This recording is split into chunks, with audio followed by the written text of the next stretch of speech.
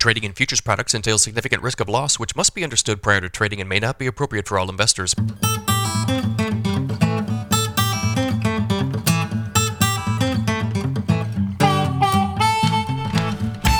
Good morning, everybody. It's Monday, August 14th, 5:28 a.m. Central Time. Mixed trade in grain markets this morning.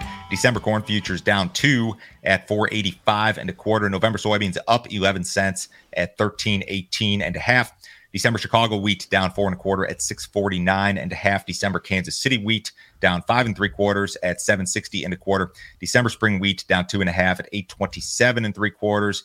We had a USDA report out on Friday. Why don't we start there? So, as expected, the USDA cut its projections for U.S. corn and soybean production. The yield cuts were slightly larger than their respective average trade guesses, but fell within the expected range. USDA made cuts to their demand projections in order to offset lower production on the balance sheets.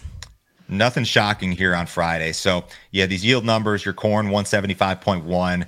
The trade was looking for 175.5. So that was slightly lower than the average trade guess, but certainly within the range of expectations. So not super bullish or friendly by any means. You could argue that the soybean number was friendly. I mean, 0.4 of a bushel below the average trade guess. 0.4 of a bushel matters in beans in regard to the balance sheet. Now, as Mackenzie said, USDA did what they typically do, especially as it relates to corn. Despite the fact that you had a lighter crop, the carryout estimate was actually above the average trade guess for new crop at 2.2 billion. So USDA cut demand all over the place for corn, old crop balance sheets, new crop balance sheets. And a lot of that is warranted, I think. I have some issues with the stuff on the old crop balance sheets. Soybeans, this 245 carryout, if that's reality, that, in my opinion, is not bearish from current price levels. That's pretty darn tight. And the soybean balance sheet is incredibly sensitive. We've got some weather coming up that doesn't look that great to me. So I think that the soybean thing could be seen as a friendly item. In wheat, USDA cut the export number. We did have some changes to the production estimates, but nothing overly exciting there. We had another report out on Friday that I think was the bigger deal. So FSA released acreage data on Friday after the USDA report. Corn and soybean prices fell immediately following this release, which occurred 1 hour after the USDA release. U.S. corn acres enrolled in the subsidy programs as of August 9th totaled just over 93 million, a number that is proportionally large compared to the USDA's official number historically. The print drove the idea that corn acres could increase compared to the USDA's current estimate. U.S. soybean acres enrolled in subsidy programs were also large historically compared to the USDA's current estimate. Okay, I say this was the bigger market mover because it was. If you pull up a 5-minute chart of December corn or November soybeans, you'll see this. So we spiked a little bit following the USDA release, but then we came back to where we started. We traded sideways. And then an hour later, when the FSA comes out with this acreage data, that's when you sell off. Now, I'm not an expert on the FSA's process, but it works like this. So you've got this number that's just over 93 million acres of corn that was enrolled in subsidy programs as of August 9th. Two things here.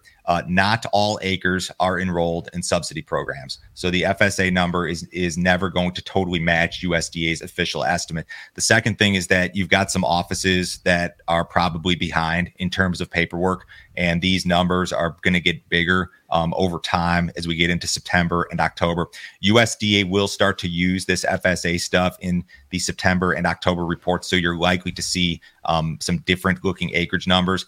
Historically, corn and soybean acres from June to final decline more often than not. But in this instance, FSA comes out with these numbers. The trade looks at it and says, you know what, this number, which is almost this 93.03 million in corn as an example, that's like almost 99% of USDA's official estimate as of this point. That's high historically. It's high historically. I don't go and do all the study on this. I have smart friends that explain this to me. But in any case, this was a bearish deal, and it's plain as day when you look at these 5-minute charts. So I think prior to this, people had thought maybe the corn acreage number was too high. Maybe it comes down a little bit. And now maybe that idea is kind of out the window. And this thing, absolutely, I think when you look at the time, you look at this 5-minute chart, it tells the story. The market was more interested in this number than it was the USDA number. So if you guys are not already subscribed to our premium content, you sure need to do so. Joe, can you tell me about a couple videos you put out last week? On report day, the video is always a USDA snapshot. I get a video out within 20 minutes of the release, and I do a quick, high-level view of the report. What were the yield numbers? What do they mean? What does the carryout number look like? How is the trade digesting this? And then I think I had a text message out within 60 seconds of the release with the yield numbers and just the highlights. Thursday's video was great. If you guys are storing grain this fall, this is something you got to watch. Fall storage considerations with Chris Barron. We talked about a lot of things: proper bin usage, the cost of storage as it relates to interest rates. We made a free tool available. We had a question come in about building bins. Like, does building bins, is that a good investment in this high interest rate environment? If you guys want to see all the premium stuff, I'll send you over the 2 most recent videos this morning. Go to standardgrain.com. This is a $50 per month subscription. You can cancel it at any time. No other fee, no other obligation. Nobody will try to sell you anything else. It takes like a minute to sign up with your credit card. You can do it on your phone or computer this morning, guys. Weekend rains were scattered across the Corn Belt and U.S. plains. Portions of Missouri and northeastern South Dakota perhaps saw the best amounts and coverage.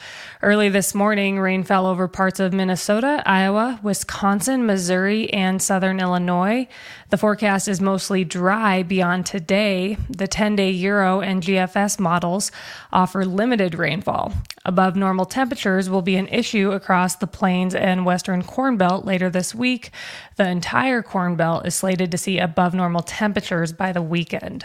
I think this is a friendly forecast for the bean market. I think this is probably why soybeans are independently higher this morning, while corn and wheat are lower. You've got really what looks to be, if the forecasts are right, kind of a warmer and drier finish to the month of August. Now, we did have that rain event earlier this month, which I think helped the crops, certainly for those who caught it. But if you did not catch those rains, the first weekend of August, and now you're looking at this hot and dry forecast, this could be a risk to your soybean crops. Absolutely. So this is a friendly forecast, especially as it relates to the bean market here this morning to start the week. Large money managers are net short the corn market. CFTC released weekly commitment of traders data on Friday. During the week ending August 8th, the funds were net sellers of 46,000 contracts of corn. They were also net sellers of 27,000 contracts of soybeans, and they were net sellers of 5,000 contracts of SRW wheat for the week. You don't have any extreme positions here. When it comes to using CFTC data for anything, whether it's grain marketing or grain buying, you look for extreme positions, or at least I do. And none of this is extreme. That's a very moderate net short in the corn market, kind of a moderate net short in SRW wheat, certainly just a moderate long in the soybean market. So nothing to get excited about there. USDA reported a flash sale of U.S. corn to Mexico on Friday. U.S. exporters sold 143,637 metric tons of corn to Mexico for delivery during the next marketing year. Since the beginning of the year, exporters have sold 1.6 million metric tons of corn to Mexico through flash sales. This is not the amount that you'd like to see. It's not the buyer that you'd like to see. You'd like to see China with 1 million metric tons or whatever, right? And that just has not happened yet. Maybe with these corn prices on the decline, maybe we do see that at some point in time. And that's exactly what we'd like to see. But Mexico is the buyer that we have. They're one of our most reliable corn buyers, despite all the stuff you've seen about Mexico and GMOs. Most of that's been resolved for most of you guys. If you're growing conventional corn, it's been resolved. It's the like white corn for human consumption that's still up for debate. So it's good to see demand. I'd like to see bigger numbers, and I'd like to see China in addition to Mexico in the market for some new crop U.S. corn. Producer prices increased more than expected in July. The producer price index rose 0.3% in July from June, the largest gain since January. Economists had predicted a 0.2% increase. Year over year, PPI increased 0.8% last month, up from June's revised reading of 0.2%. Economists had forecast a 0.7% gain. The services sector accounted for the majority of the rise in producer prices. According to the markets, the probability that the Fed will hold rates steady in September fell to 88.5% from 90% prior to the report.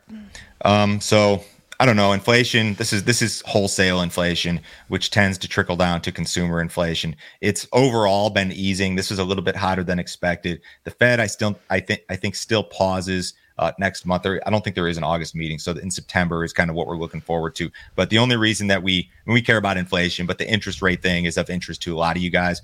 And it looks to me like these operating notes are going to stay high for quite a while. Whereas several months ago, we thought maybe you'd see rate cuts in 23. I don't know if that's on the table right now. I really don't.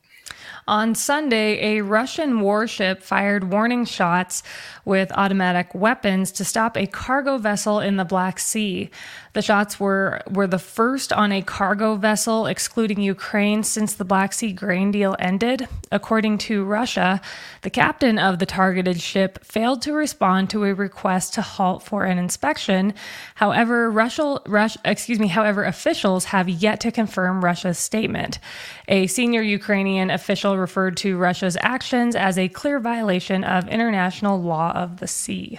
And the wheat market goes wild, right? No, it didn't. We traded like a 12-cent range in wheat overnight. So the market is just not interested in this. It's not enough. They're not seeing the supply disruption. So they've been fooled too many times by this stuff, and not again this time. Nobody's interested. Wheat's lower. It's on the low of the day here as we tape. What did the cattle market do last week? So cattle futures were lower on Friday. However, there weren't a lot of big moves. Feeder cattle futures closed an average of 32 cents lower. Live cattle futures were down 84 cents lower on average. Cash cattle trade was slow last week as feeders held firm on their prices. In the South, trade was reported at 180, which was steady with last week. Northern trade was reported right around 188, which was also steady with last week. In Nebraska, there were a few impressive sales reported at 191 to 192. Box beef was narrowly mixed on Friday. Choice ended the day at 302.61. That was up 58 cents. And Select ended the day at 277.23. That was down 57 cents. Outside markets this morning, guys, pretty quiet. U.S. dollars about flat. Stocks are up a little bit. The S&P's up 12. Dow Jones up 80. Bonds up just a little bit. Precious metals mixed. Crude oil is down 38 cents in the September WTI, 82.81 last trade. Have a great week, guys. We will talk to you Tuesday.